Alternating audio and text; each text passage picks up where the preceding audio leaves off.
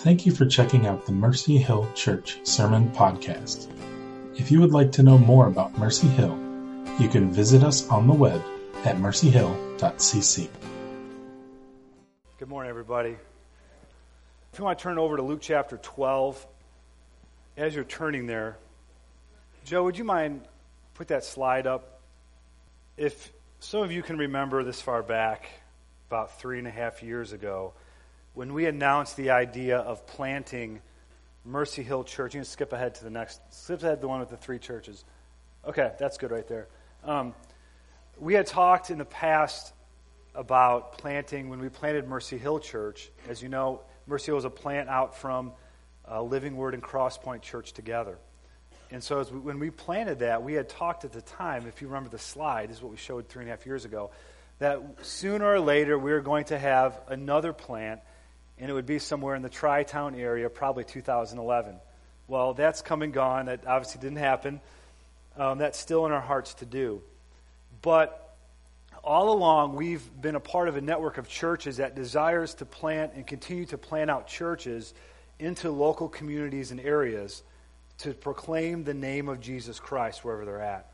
And we understand that missionaries are absolutely important, but with the local church, we think what a phenomenal way to really bring the good news to people through the local church. And that's where our passions lie. Our passions lie in missions, but our passions also lie in the local church proclaiming the name of Jesus Christ. And so that's what we believe. Our network of churches really, we desire to plant out churches that are a little bit smaller, not mega churches, to impact this specific area that they're in. Nothing against mega churches, there's a place for those. But we see rather churches of 250 or 300 people in a local area, and then other churches being planted out from those churches. Well, as we've been talking and praying about this, has always been, and we've talked about this, one day we want to plant out some more. We believe that this area in particular is ripe for the gospel. There's so many people crammed into so little space that you could plant churches in town after town after town and really begin to see this message of Jesus Christ continue to impact those areas. So as we've been praying over the past couple of years, and Joe, if you want to just hit the next slide. So that was the slide we show. Hey, as we talk, we said in the future we're going to continue to plant churches all over the place, and who knows what God's going to do. But as we've been talking and praying over the past 18 months, Todd and Susan Cosenza have really felt in their own hearts a desire and a faith from the Lord to plant out. And so Todd and Susan, as we have waited and prayed together, we believe that Todd and Susan are going to begin to explore planting out another church. And it won't be a church just planted out from just Living Word. It won't be a church just planted out from Crosspoint or just Mercy Hill. It's going to be a church with our DNA, and we are going to be helping to support and encourage and invest into this plant. And so we're exploring the possibility of planting Todd and Susan a little bit farther east of us. And so in the next, and we're going to try to do this by spring of 2013. So within the next 6 months, we're going to be really praying together and asking God just really for the faith for this, and ask God for the strength for this and the resources to do this.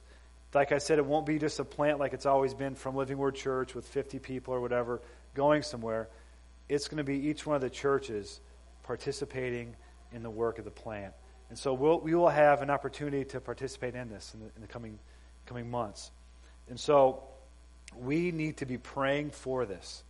We need to be asking God for the resource to help fund part of this, maybe even send some people to the church plant, but all along asking God to really bless and strengthen that work.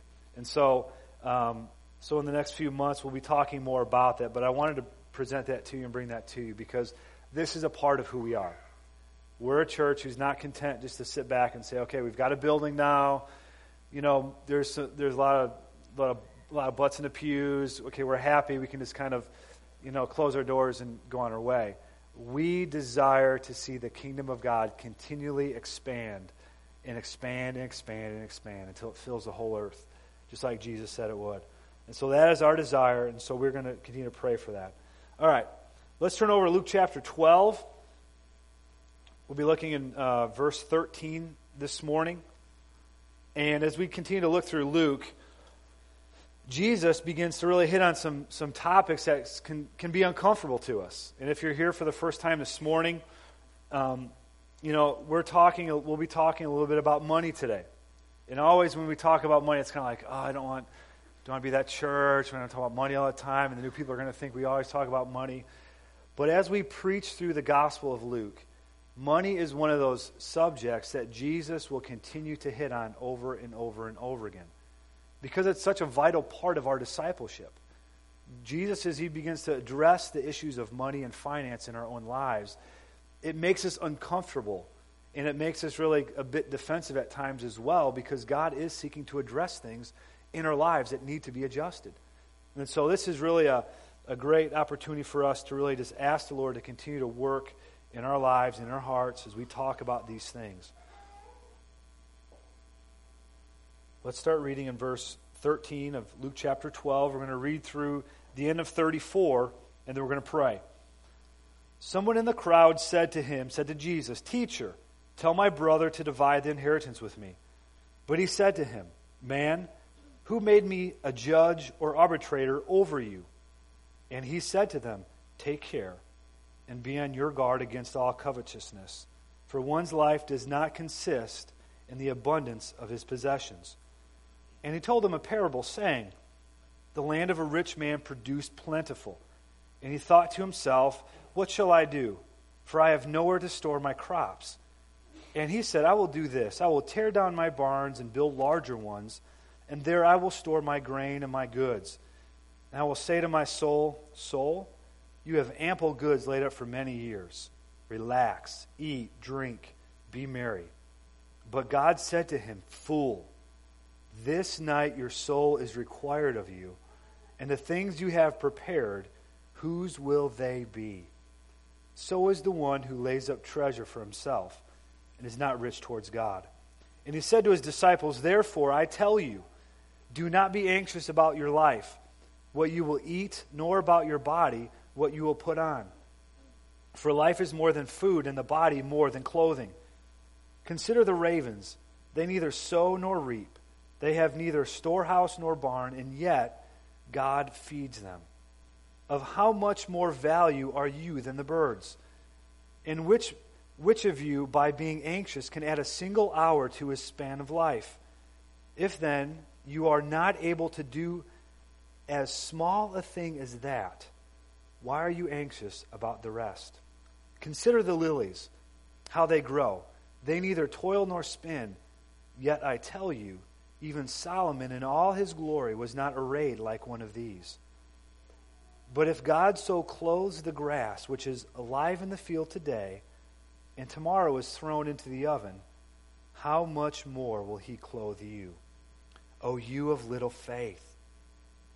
And do not seek what you are to eat and what you are to drink, nor be worried. For all the nations of the world seek after these things, and your Father knows that you need them. Instead, seek his kingdom, and these things will be added to you. Fear not, little flock, for it is your Father's good pleasure to give you the kingdom. Sell your possessions and give to the needy. Provide yourselves with money bags that do not grow old, with a treasure in the heavens that does not fail, where no thief approaches and no moth destroys. For where your treasure is, there will your heart be also." Let's pray. Lord Jesus, as we approach your word this morning, Lord, we understand that your word is life to us. God, that we don't approach your word apathetically or just with a cavalier attitude. God, we desire that you would give us this morning, Lord, eyes to see and ears to hear. Lord, we know, Lord Jesus, that you are speaking today. And Lord, we ask that you would give us soft hearts to receive your word with faith and begin to live out the very things that you are calling us to. So God, we pray, address us today. Speak to us. Adjust us. Help us to know the things that you are speaking.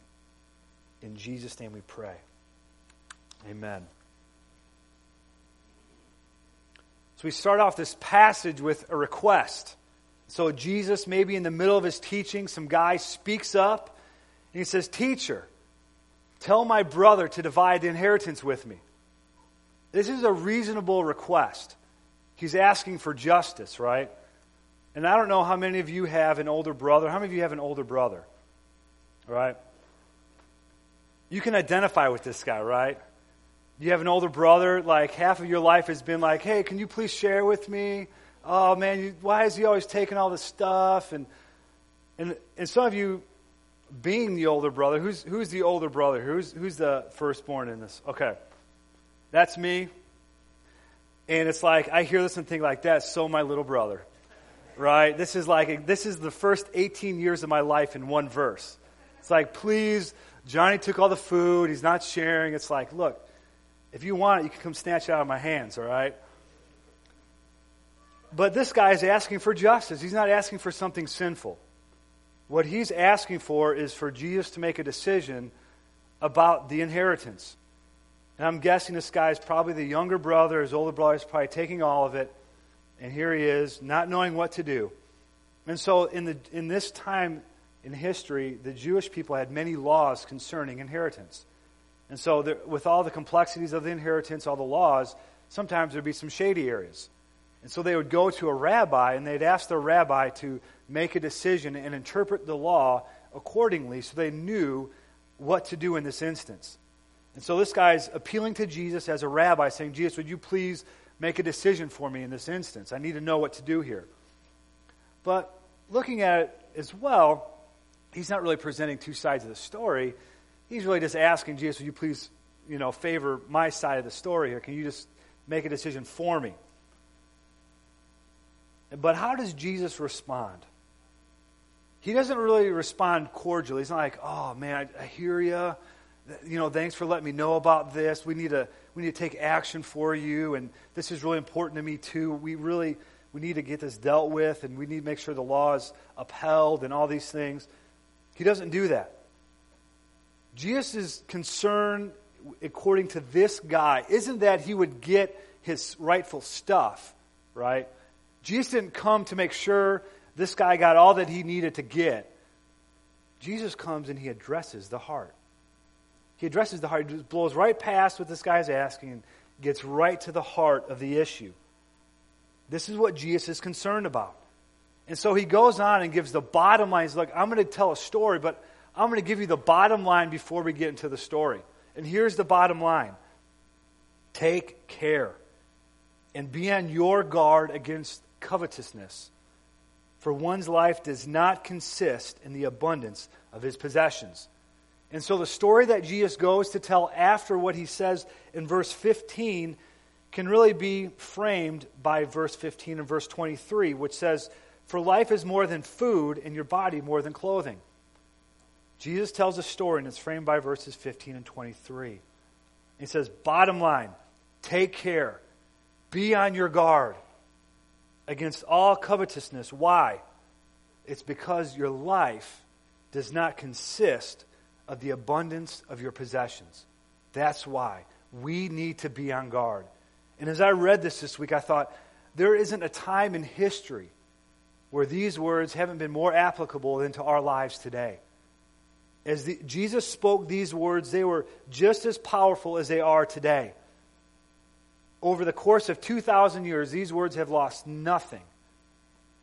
They are just as powerful, and we need to hear them today, just as much as the people that were listening to Jesus needed to hear them that day and that time. We need these words for our lives today. And he's warning against a subtle deception that's taken place in this guy's heart. And really, he's speaking to each one of us. Because given the same circumstances, we're probably asking for the same things. We just want justice. We want what's rightfully ours. But he's warning against a subtle deception. And here's the deception that he's talking about. Where is life found? Where is our life found?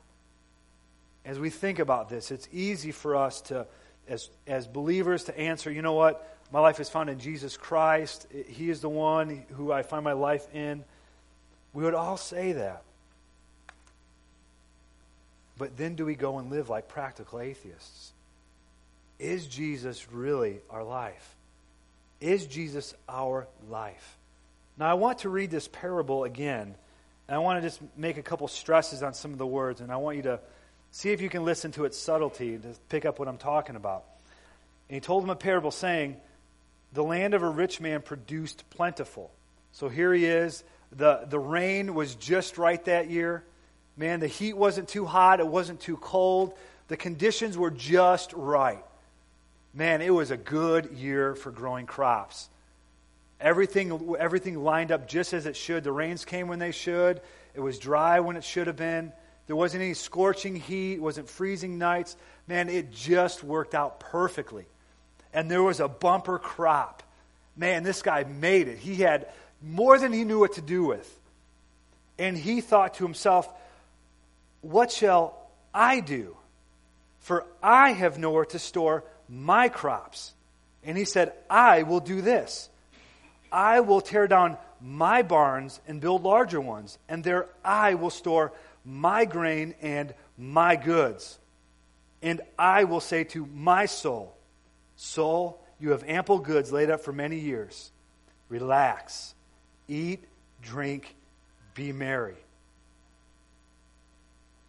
And what does God say to this man? What is God's response to this man?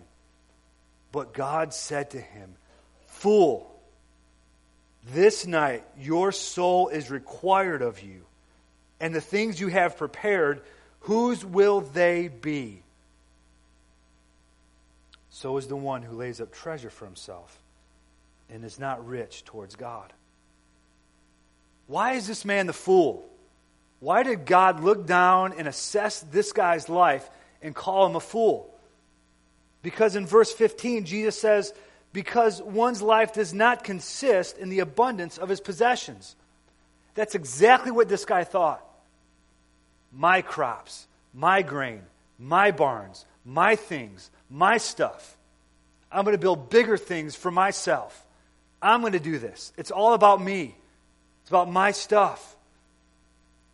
But God says, but where's life found? Is this where our life is found? What does Jesus say about where life is found? Jesus says, I am the way, the truth, and the what? And the life. John 14:6. Jesus says, I am the way, I am the truth, and the life. He doesn't say, I am a way, a truth, a life. He says, I'm it. There is no other life. There is no other way. There is no other truth. I am it. Life is found in Jesus Christ alone. And instead of this guy looking towards God as the one who provided for him the grain, this guy didn't say anything about his hard work. It didn't say anything about maybe he just planted just right and he organized his fields just right and he got all just the most expensive seed he could get for it. It doesn't say any of that. All it said is this guy sat back and God was the one who provided all these things. He's the one who withholds the rain or brings the heat, the cool, everything else. God was the one providing all these things. And this guy sits back and says, look how good it is for me. Man, this is all about me. Never once mentions anyone else. Doesn't talk about maybe bettering himself for the sake of other people's. He wants to live a life of indulgence. He wants to relax. He wants to eat. He wants to drink. And he wants to be merry. This is all about the fool. And like I said, we need to hear this today. I think back about how in the 90s and probably early 2000s, how we had so much stuff that we had to build all kinds of storage facilities to put all of our stuff in that we couldn't fit in our house anymore.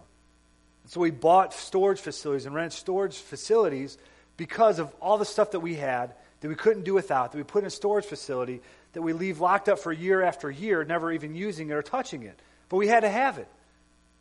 We built bigger barns. We're the ones who built the bigger barns. What are we going to do without the stuff?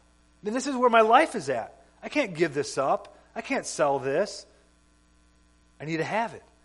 Although I'm not going to go see it for year after year, but at least I have it still. Because that's where my life is found. We need to hear these words. Take care and be on your guard. Take care and be on guard. Are we laying up treasures for ourselves, or are we giving richly towards God? That's the question that's being asked here. That's the question that's being asked of each one of us today. Are we being rich towards God, or are we storing up treasures for ourselves? And then have we been deceived into thinking that is where our life is found? It's a serious question. It's a matter of life and death. And it's not what other people think of us, because we can look around and compare ourselves. Well, this guy next door doesn't give anything to the church or to missions or anything else, and I give a little bit more than that, so I'm doing okay. The assessment isn't what's going on around us. The assessment that matters is what is God's assessment. Because God is the ultimate judge here. God is the one who's making assessment, looking down upon our lives and making the call. It's not our neighbors, not our friends, not other people in the church. It is God's assessment that matters. And what we need God to do in us is make a heart level change. Because Jesus didn't come to earth to give us some kind of behavior modification. He didn't come saying, look, I just want to clean up how you spend and then you're good to go. What Jesus Christ is after in us is a heart level change. A change that so radically changes us that we are transformed from the inside out. And that this transformation within our hearts then begins to affect the way in which we live our lives. The way in which we spend our time, the way in which we give our money. It affects everything. But it's not because we just decided one day that we need to make a few changes. It's because Almighty God has come and lived inside of us and is radically changing us from the inside out. That is why we need Jesus Christ. That is why this guy needs Jesus Christ. And that is the very thing that Jesus Christ is addressing. He's not talking to this guy about, hey, look, buddy, you know what, I'll finish preaching and then we'll kind of go over and we'll talk to your brother and we'll get things straightened out. Jesus is concerned about the heart, about what's going on inside of us. Because when that changes, everything else changes. Everything else changes when Jesus begins to address the heart. And when we came to Jesus Christ, when we surrendered our life to Christ, when we came to Jesus Christ and met Him at the foot of the cross and placed our faith and asked Him to forgive us of our sins, believing that He died for us on the cross, that our sins have been paid for, that He died and rose again to new life. When we surrendered our life to Him, we gave Him everything. We gave Him everything. We gave Him our lives, our heart, everything that's associated with us. We surrendered to Jesus Christ. We gave to Him. And so Jesus in this passage is encouraging us and addressing us and adjusting us. He is adjusting us, saying, look, I did such a radical work in your heart, and I am doing such a radical work in your heart that it's going to begin to change the very things and the very nature by which you understand all of life, finances included. It changes everything. That is what we need from the Lord. That is what we're asking Him. And the very thing that Jesus came, when He came and preached in Luke chapter 4, the first sermon He gives to the people in Nazareth, and He says, look, I've come to proclaim liberty to the captives. Liberty to those who are in bondage to sin, in bondage to materialism. People who thought that their life consisted of the possessions they had, who had given themselves, who had spent their time and energy and money acquiring things for themselves, trying to find life in those things, trying to find contentment in those things. And I love what Tim said when he was praying for Adriana. God adopts us, not because we look like Him, but after adoption, He transforms us to change us to look like Him. Okay? And it's the same way. God adopts us into his family and says, we're going to clean some things up here because I want you to experience full life. I don't want you giving yourselves to things that are foolish. I don't want you wasting away your life, chasing and pursuing and acquiring and going after the things that will not bring life. There is no life in these things.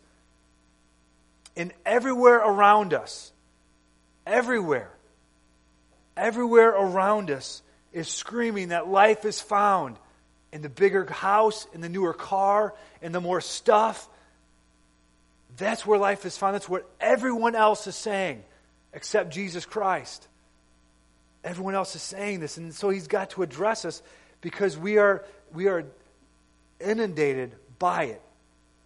Day after day, commercial after commercial, billboard after billboard, Black Friday sales flyers. We are being bombarded with an idea that our life is found in our possessions, in the things that we have, the things that we pursue.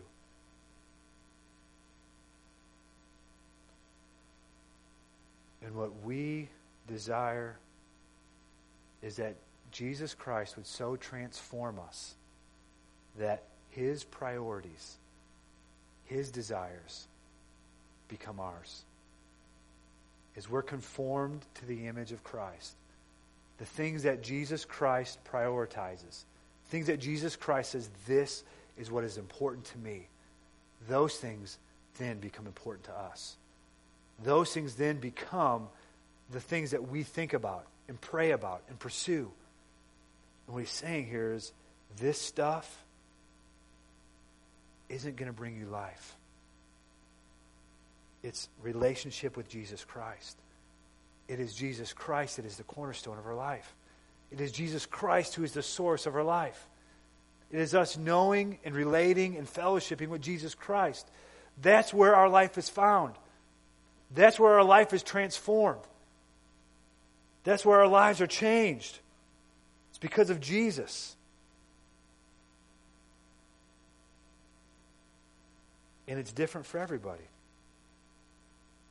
It's different for everybody. God may be calling you to give towards missions in a way that is so much more than what he's calling me to give towards missions, or towards a local church, or towards whatever it may be.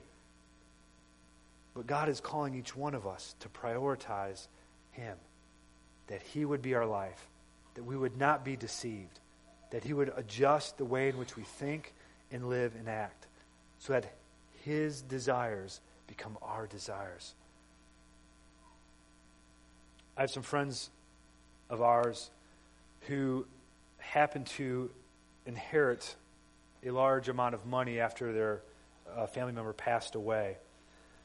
However, someone else in the family was also trying to make claim to this inheritance, and so they had gotten lawyers involved and all kinds of other stuff was going on, and it got a little bit messy. And the friends of ours who are believers came to a place where they said, look, there is a substantial amount of money that we believe is rightfully ours, legally. However, for the sake of testimony of Jesus Christ, for the sake of our relationship with this family member, we are going to give it up and allow this person to take claim to the inheritance. Now, it was a large amount of money. It was a lot of money. But I thought, as I was thinking about that this week, they understood this. They got this. They had every right to say, you know what, legally it's ours. We can get our lawyers involved. We will end up with money. I mean, they could have done all those things. But they understood this. That our life does not consist of how much money we have in the bank, or how many TVs we have in our house, or how nice a car we drive. That's not where our life is found. It's okay to have a house and have a car and have a TV. Those things are okay. But that's not where our life is found.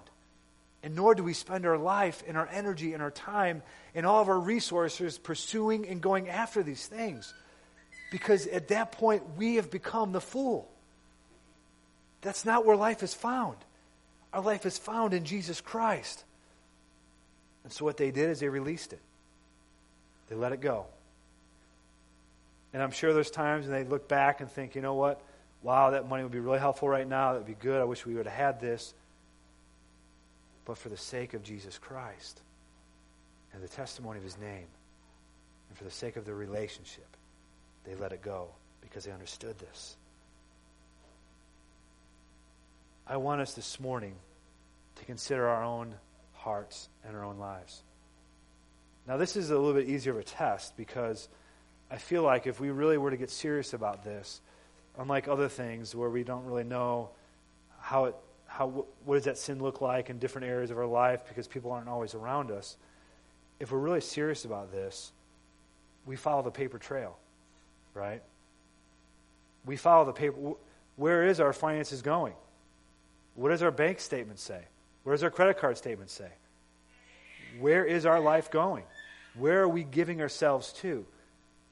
This is a little bit easier to address. And I think for each one of us, we need to consider, God, maybe you are calling me and you are addressing my heart in such a way that I would take out those bank statements and say, God, where is it going? Where am I pursuing? Because I can deceive myself to think that, it's Jesus is my cornerstone, but in reality, my bank statements and my credit card statements and the money in my bank accounts say something completely different from what I'm professing. I mean, that's the bottom line. And if that's the case, we need to go to Almighty God and repent. And by the grace of God, be rich towards God. And invest and find our life in the things that Jesus says where true life is found. And that's in Him. See, the good news for us is that we can repent.